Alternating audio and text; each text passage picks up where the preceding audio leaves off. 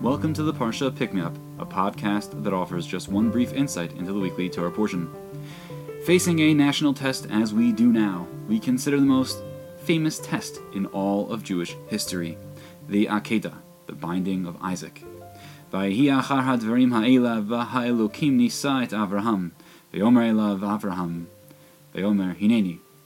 After these things God tested Avraham and said to him, Avraham, and he said, Here I am. Many commentators are perplexed by the notion of God performing a nisayon, a test. Is it possible that God must perform a test to find out whether or not Avraham will meet even the greatest challenge?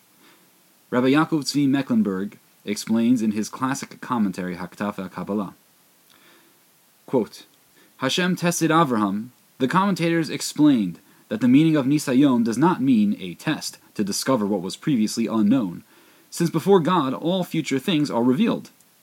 Rather, its meaning is that he made Avraham do something difficult and wondrous, so that his stature and value will grow as a result of his overcoming difficulties.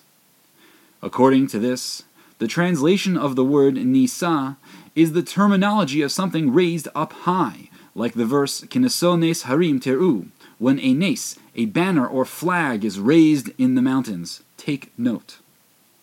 Thus, God did not test Avraham.